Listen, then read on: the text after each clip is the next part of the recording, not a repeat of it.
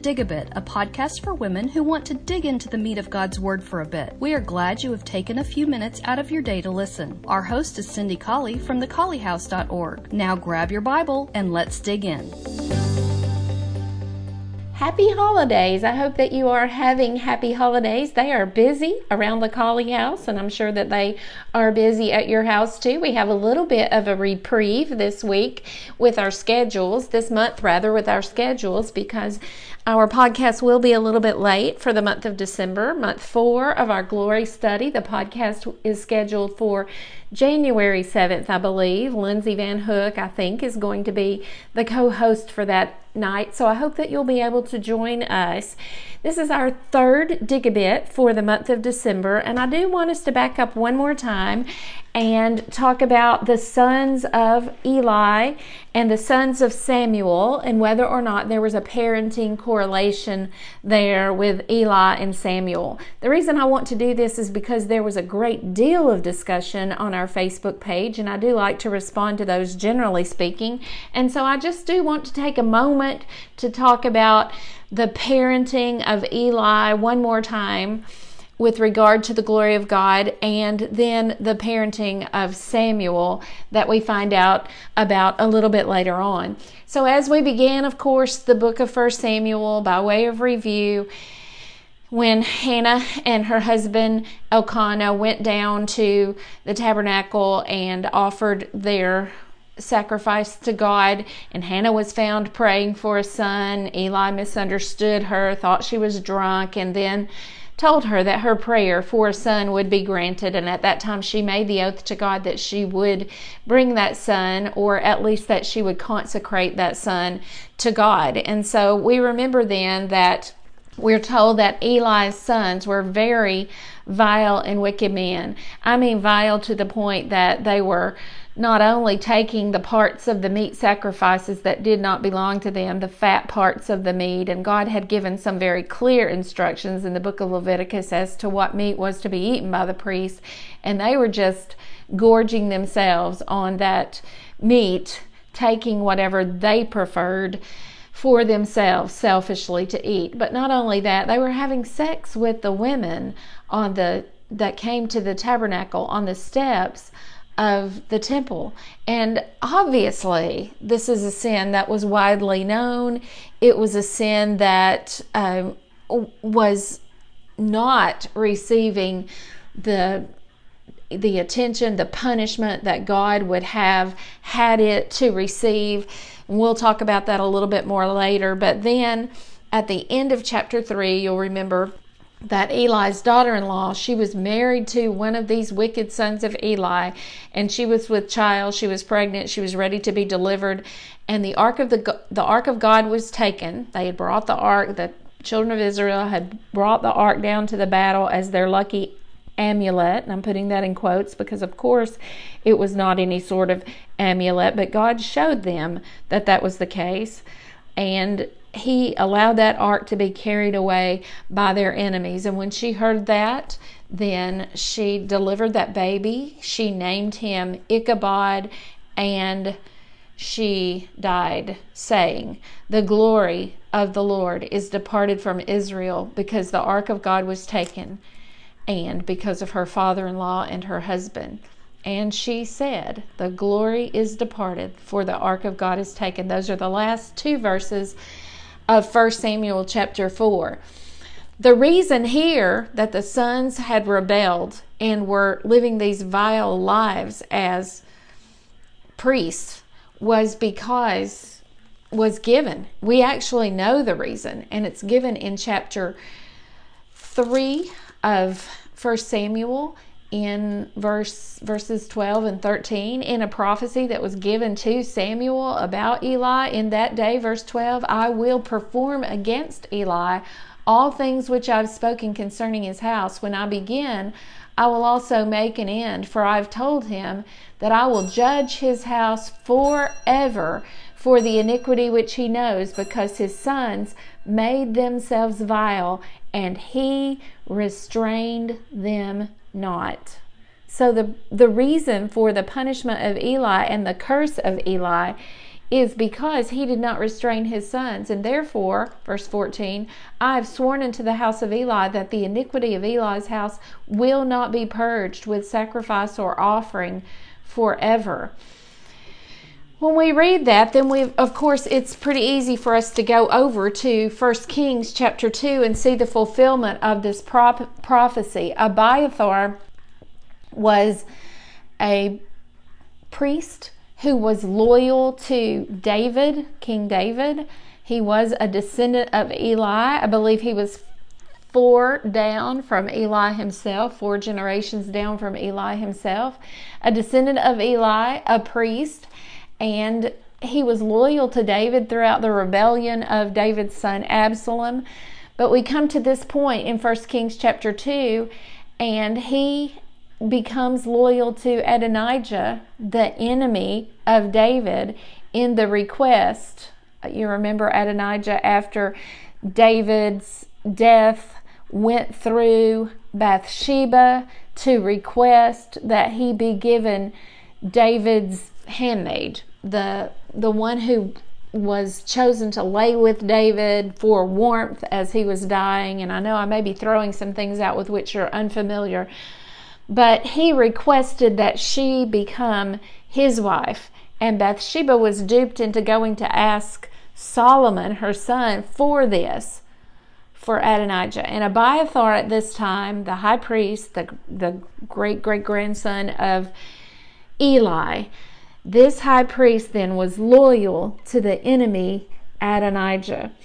Adonijah's life was taken for that request. As you can imagine, having a wife or a concubine who had laid in the bed with the chosen king, the anointed one, would be a situation of compromise.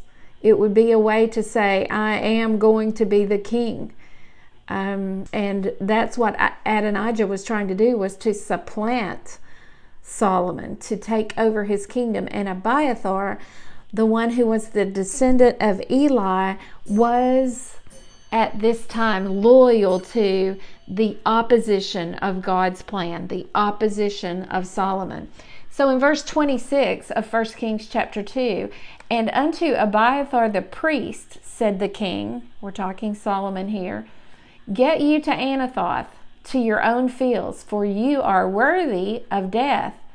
But I will not at this time put you to death, because you bear the ark of the Lord God before David my father, and because you have been afflicted in all wherein my father was afflicted. That is, you have been loyal to my father up until this point, so I'm not going to put you to death. But Solomon thrust out Abiathar from being priest unto the Lord, that he might fulfill the word of the Lord, which he spake concerning the house of Eli in Shiloh. And parenthetically here, God does not forget his promises. And he had promised that he was going to put an end to the priesthood of the family of Eli, and here he does it with Abiathar 4 generations later in 1 Kings chapter 2, beginning in verse 25 and following. So there we have kind of a little summary of what was going on in the house of Eli when he did not restrain his sons. But you'll remember at this time, and I made this point in our study, that Hannah had made a vow to God that she would give Samuel, her son, to the service of God. And so the way that she did that was to bring her young son and place him under the tutelage of Eli, under the direct tutelage of Eli, a man who did not restrain his sons. We know that it was currently going on because Samuel, when he grew to be anywhere from 11 to 17 years of age, scholars think, this prophecy came to Samuel in the night, and the prophecy was that Eli's kingdom was going to be torn from, Eli's, not his kingdom, but his priesthood was going to be torn from him because he did not restrain his sons and because they were vile and wicked. So this is the unrestrained parenthood at work right under the nose of Samuel. Now, please don't misunderstand me. I know that Samuel was a faithful man in many ways. I understand that God had chosen him. I understand that God was speaking directly to him.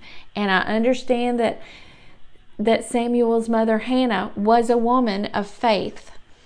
But I'm still going to conjecture here, and please understand also that I am not dogmatic about this, but there is some evidence here that Samuel, in his parenting, in his relationship with his sons, messed up. And let's look at this just a little bit before this dig a bit concludes. So we have Samuel then growing up completely, and then we have Samuel's sons just a couple of chapters later being wicked men, wicked judges of Israel. So we have Samuel. He grows up and he is an old man at the beginning of chapter 8. And it came to pass when Samuel was old that he made his sons judges over Israel. And the name of his firstborn was Joel, and the name of his second, Abiah, and they were judges in Beersheba. And his sons walked not in his ways, but they turned aside after filthy money or lucre, and they took bribes, and they perverted judgment. And all the children of Israel then gathered themselves together and came to Samuel unto Ramah and said to him, You are old, and your sons are not walking in your ways. Now make us a king to judge us like all the other nations. So here we know that Samuel's sons were made judges by Samuel. I don't think that there is necessarily a way to concretely say that he should not have made his sons judges, but it does seem that the judgeship was never commanded to be a succession within a family. So Samuel here, at any rate, right or wrong, made his sons judges. And it goes ahead to comment then that his sons walked not in his ways, but turned aside after filthy money and took bribes and perverted judgment. Well, Cindy, what are you saying here? I cannot say with certainty that his sons made the choices while they were underneath his roof to take bribes and to pervert judgment. I can say just what the scriptures say here. I can say, though, with certainty that God's will for wicked judges was not being carried out here, as they were allowed to remain to be proclaimed judges and to remain judges apparently under Samuel until it created such a public nuisance, such a public disgrace among the people that the people used that, albeit that wasn't their real entire reason in their hearts, but they used that as a catalyst to say this judgeship thing is not working, because look at the wicked judges that are sons of Samuel in Beersheba. I can say that this situation within the family of Samuel was not handled by the patriarch of that family in a way that it should be. Well, Cindy, how can you say that? Well, I can look back at the book of Deuteronomy. If you'll turn there with me, and we'll begin in Deuteronomy chapter 16, and we will see there that God had a plan for judges who were wicked. It says, these times in a year, verse 16 of chapter 16, shall all your males appear before the Lord God in the place that he shall choose, in the feast of unleavened bread, and the feast of weeks, the feast of tabernacles, and they will not appear before the Lord empty. Every man will give as he's able, according to the blessing of the Lord God which he has given thee. So we're talking about the gifts that people were to give as they assembled together in these feasts, where of course judges would be presiding. Judges and officers you will make, verse 18, in all of your gates, which the Lord your God gives you throughout the tribes. And they will judge the people with what kind of judgment? Just judgment. You will not wrest judgment. You will not respect persons, neither take a gift or a bribe, for a gift blinds the eyes of the wise and perverts the words of the righteous. Here's the commandment, and yet this is exactly what the sons of Samuel were doing. That which is altogether just will you follow. We're talking about judges here. That you may live and that you may inherit the land which the Lord your God gives you. You shall not plant a grove of any trees near to the altar of the Lord your God, which you shall make. Neither will you set up any image which the Lord your God hates. And then he goes on into verse 17 and talks about not offering the Lord any bullock or sheep wherein there is any blemish. He goes on to talk about if there is found any one of you that has wrought wickedness in the sight of the Lord in transgressing his covenant. Now this seems to be a pretty broad statement here. If your judges or any among you who is in your gates, any of your judges are transgressing this covenant that I'm speaking about here, and has gone and served other gods and worshipped them, either the sun or the moon or any of the host of heaven which I've not commanded. Now he narrows it down to idolatry, which is not mentioned in the family of Samuel. And it be told you, and you've heard of it, and inquired, and it's true, and the thing is certain, bring forth that man or woman which has committed the wicked thing to your gates, and stone them with stones till they die. Now we're in a context here, an immediate context of idolatry, but we're in a bigger context of a covenant that God made with his judges that included not taking bribes, not perverting judgment, not wresting judgment. The hands of the witnesses shall be first upon him to put him to death, and afterward the hands of all the people, so that you will put evil away from among you. And then he goes on to talk about if a matter arises that's too hard in judgment between blood and blood, between plea and plea, between stroke and stroke, between matters of controversy within your gates, then you will arise and get you up to the place which the Lord your God will choose, and come to the priest, the Levites, and unto the judge that will be in those days, and inquire, and they will show you the sentence of judgment. I'm telling you, sisters, this thing was not happening in the judgeship of the sons of Samuel. It was not happening. It didn't happen in the sons of Eli, and then again in the second cycle around, this purifying of the judgeship did not occur in the sons of Samuel. So let's look then at 1 Samuel chapter 8 again, having just read what God said in Deuteronomy 16 and 17 about how matters of controversy that couldn't be settled between blood and blood were to be settled. And we see in 1 Samuel chapter 8, his sons walked not in his ways, but turned aside after filthy money. They took bribes. They perverted judgment. And what happened about it?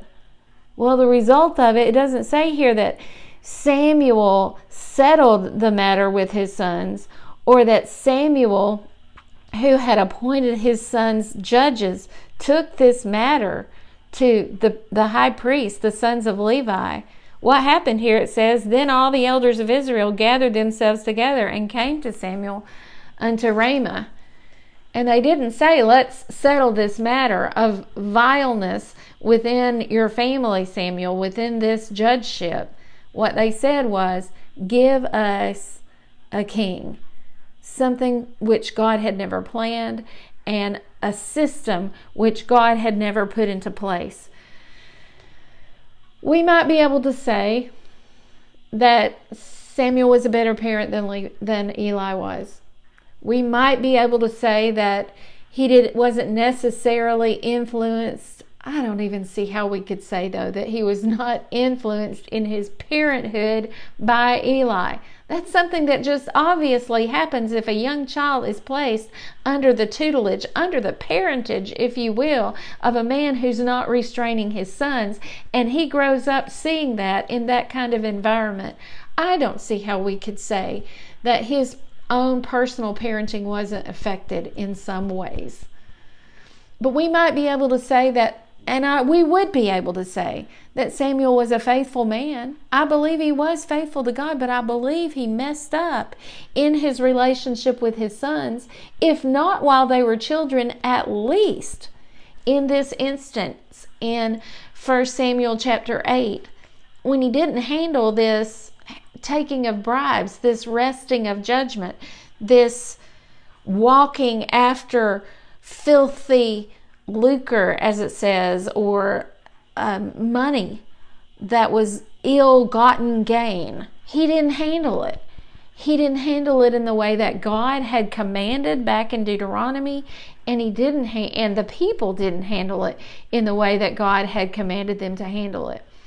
I think a parallel for our world today, for our kingdom of Christ today, would be the way that elders in 1 Corinthians chapter 5 and in 2 Thessalonians are commanded to handle evil that comes into the body of Christ. What if, we are priests today after all, what if a son of an elder is involved in public sin, and yet that sin is just sort of winked at or overlooked? That is not purged from the kingdom, as was this sin to be purged from the kingdom in Deuteronomy 16 and 17. What if it is a family member of an elder and we just sort of look the other way and we allow maybe dishonest practices to occur? We allow maybe embezzlement from the treasury, or we allow wickedness that is known by the community. We just kind of try to cover that up because this is in the family of an elder. That would sort of be a parallel, and you can see how negatively infectious that would be for the body of Christ. So I just want to put a peg down here and say that, while we can conjecture about the parenting practices of Samuel, and I would conjecture that he learned a lot about parenting that he paid a big price for here in 1 Samuel chapter 8. I would conjecture that he learned a lot about that from being under the tutelage of a parent that restrained not his sons, and by being around wickedness in his early days. And I would also conjecture that as a mother, in fact, I can firmly say, as a mother, I could have never left my child in that environment. And I know that there have been a lot who have taken issue with that. We don't ever see God's, we see Hannah presented as a good woman, and I believe she was. But we don't ever see God's full approval of what Hannah did in leaving Samuel in the temple with Eli when he was a very young child, in the environment where men were lying on the temple steps committing fornication.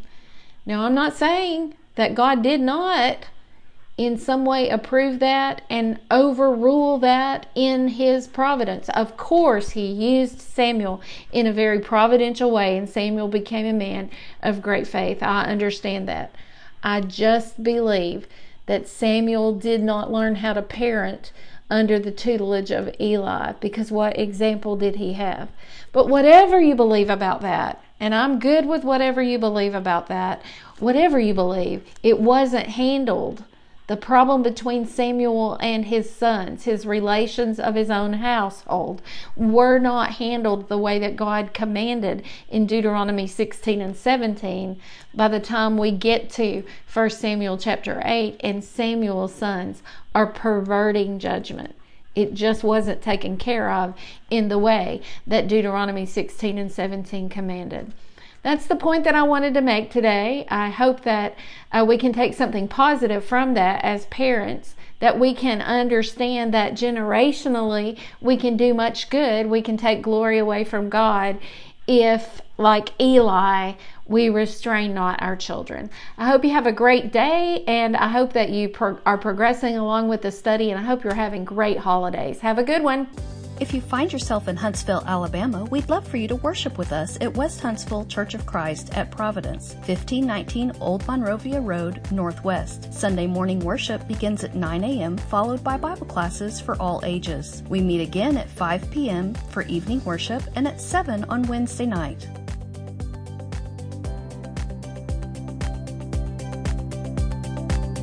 Dig a Bit is a production of Digging Deep in God's Word, a Bible study for women. For more information, visit thecollyhouse.org.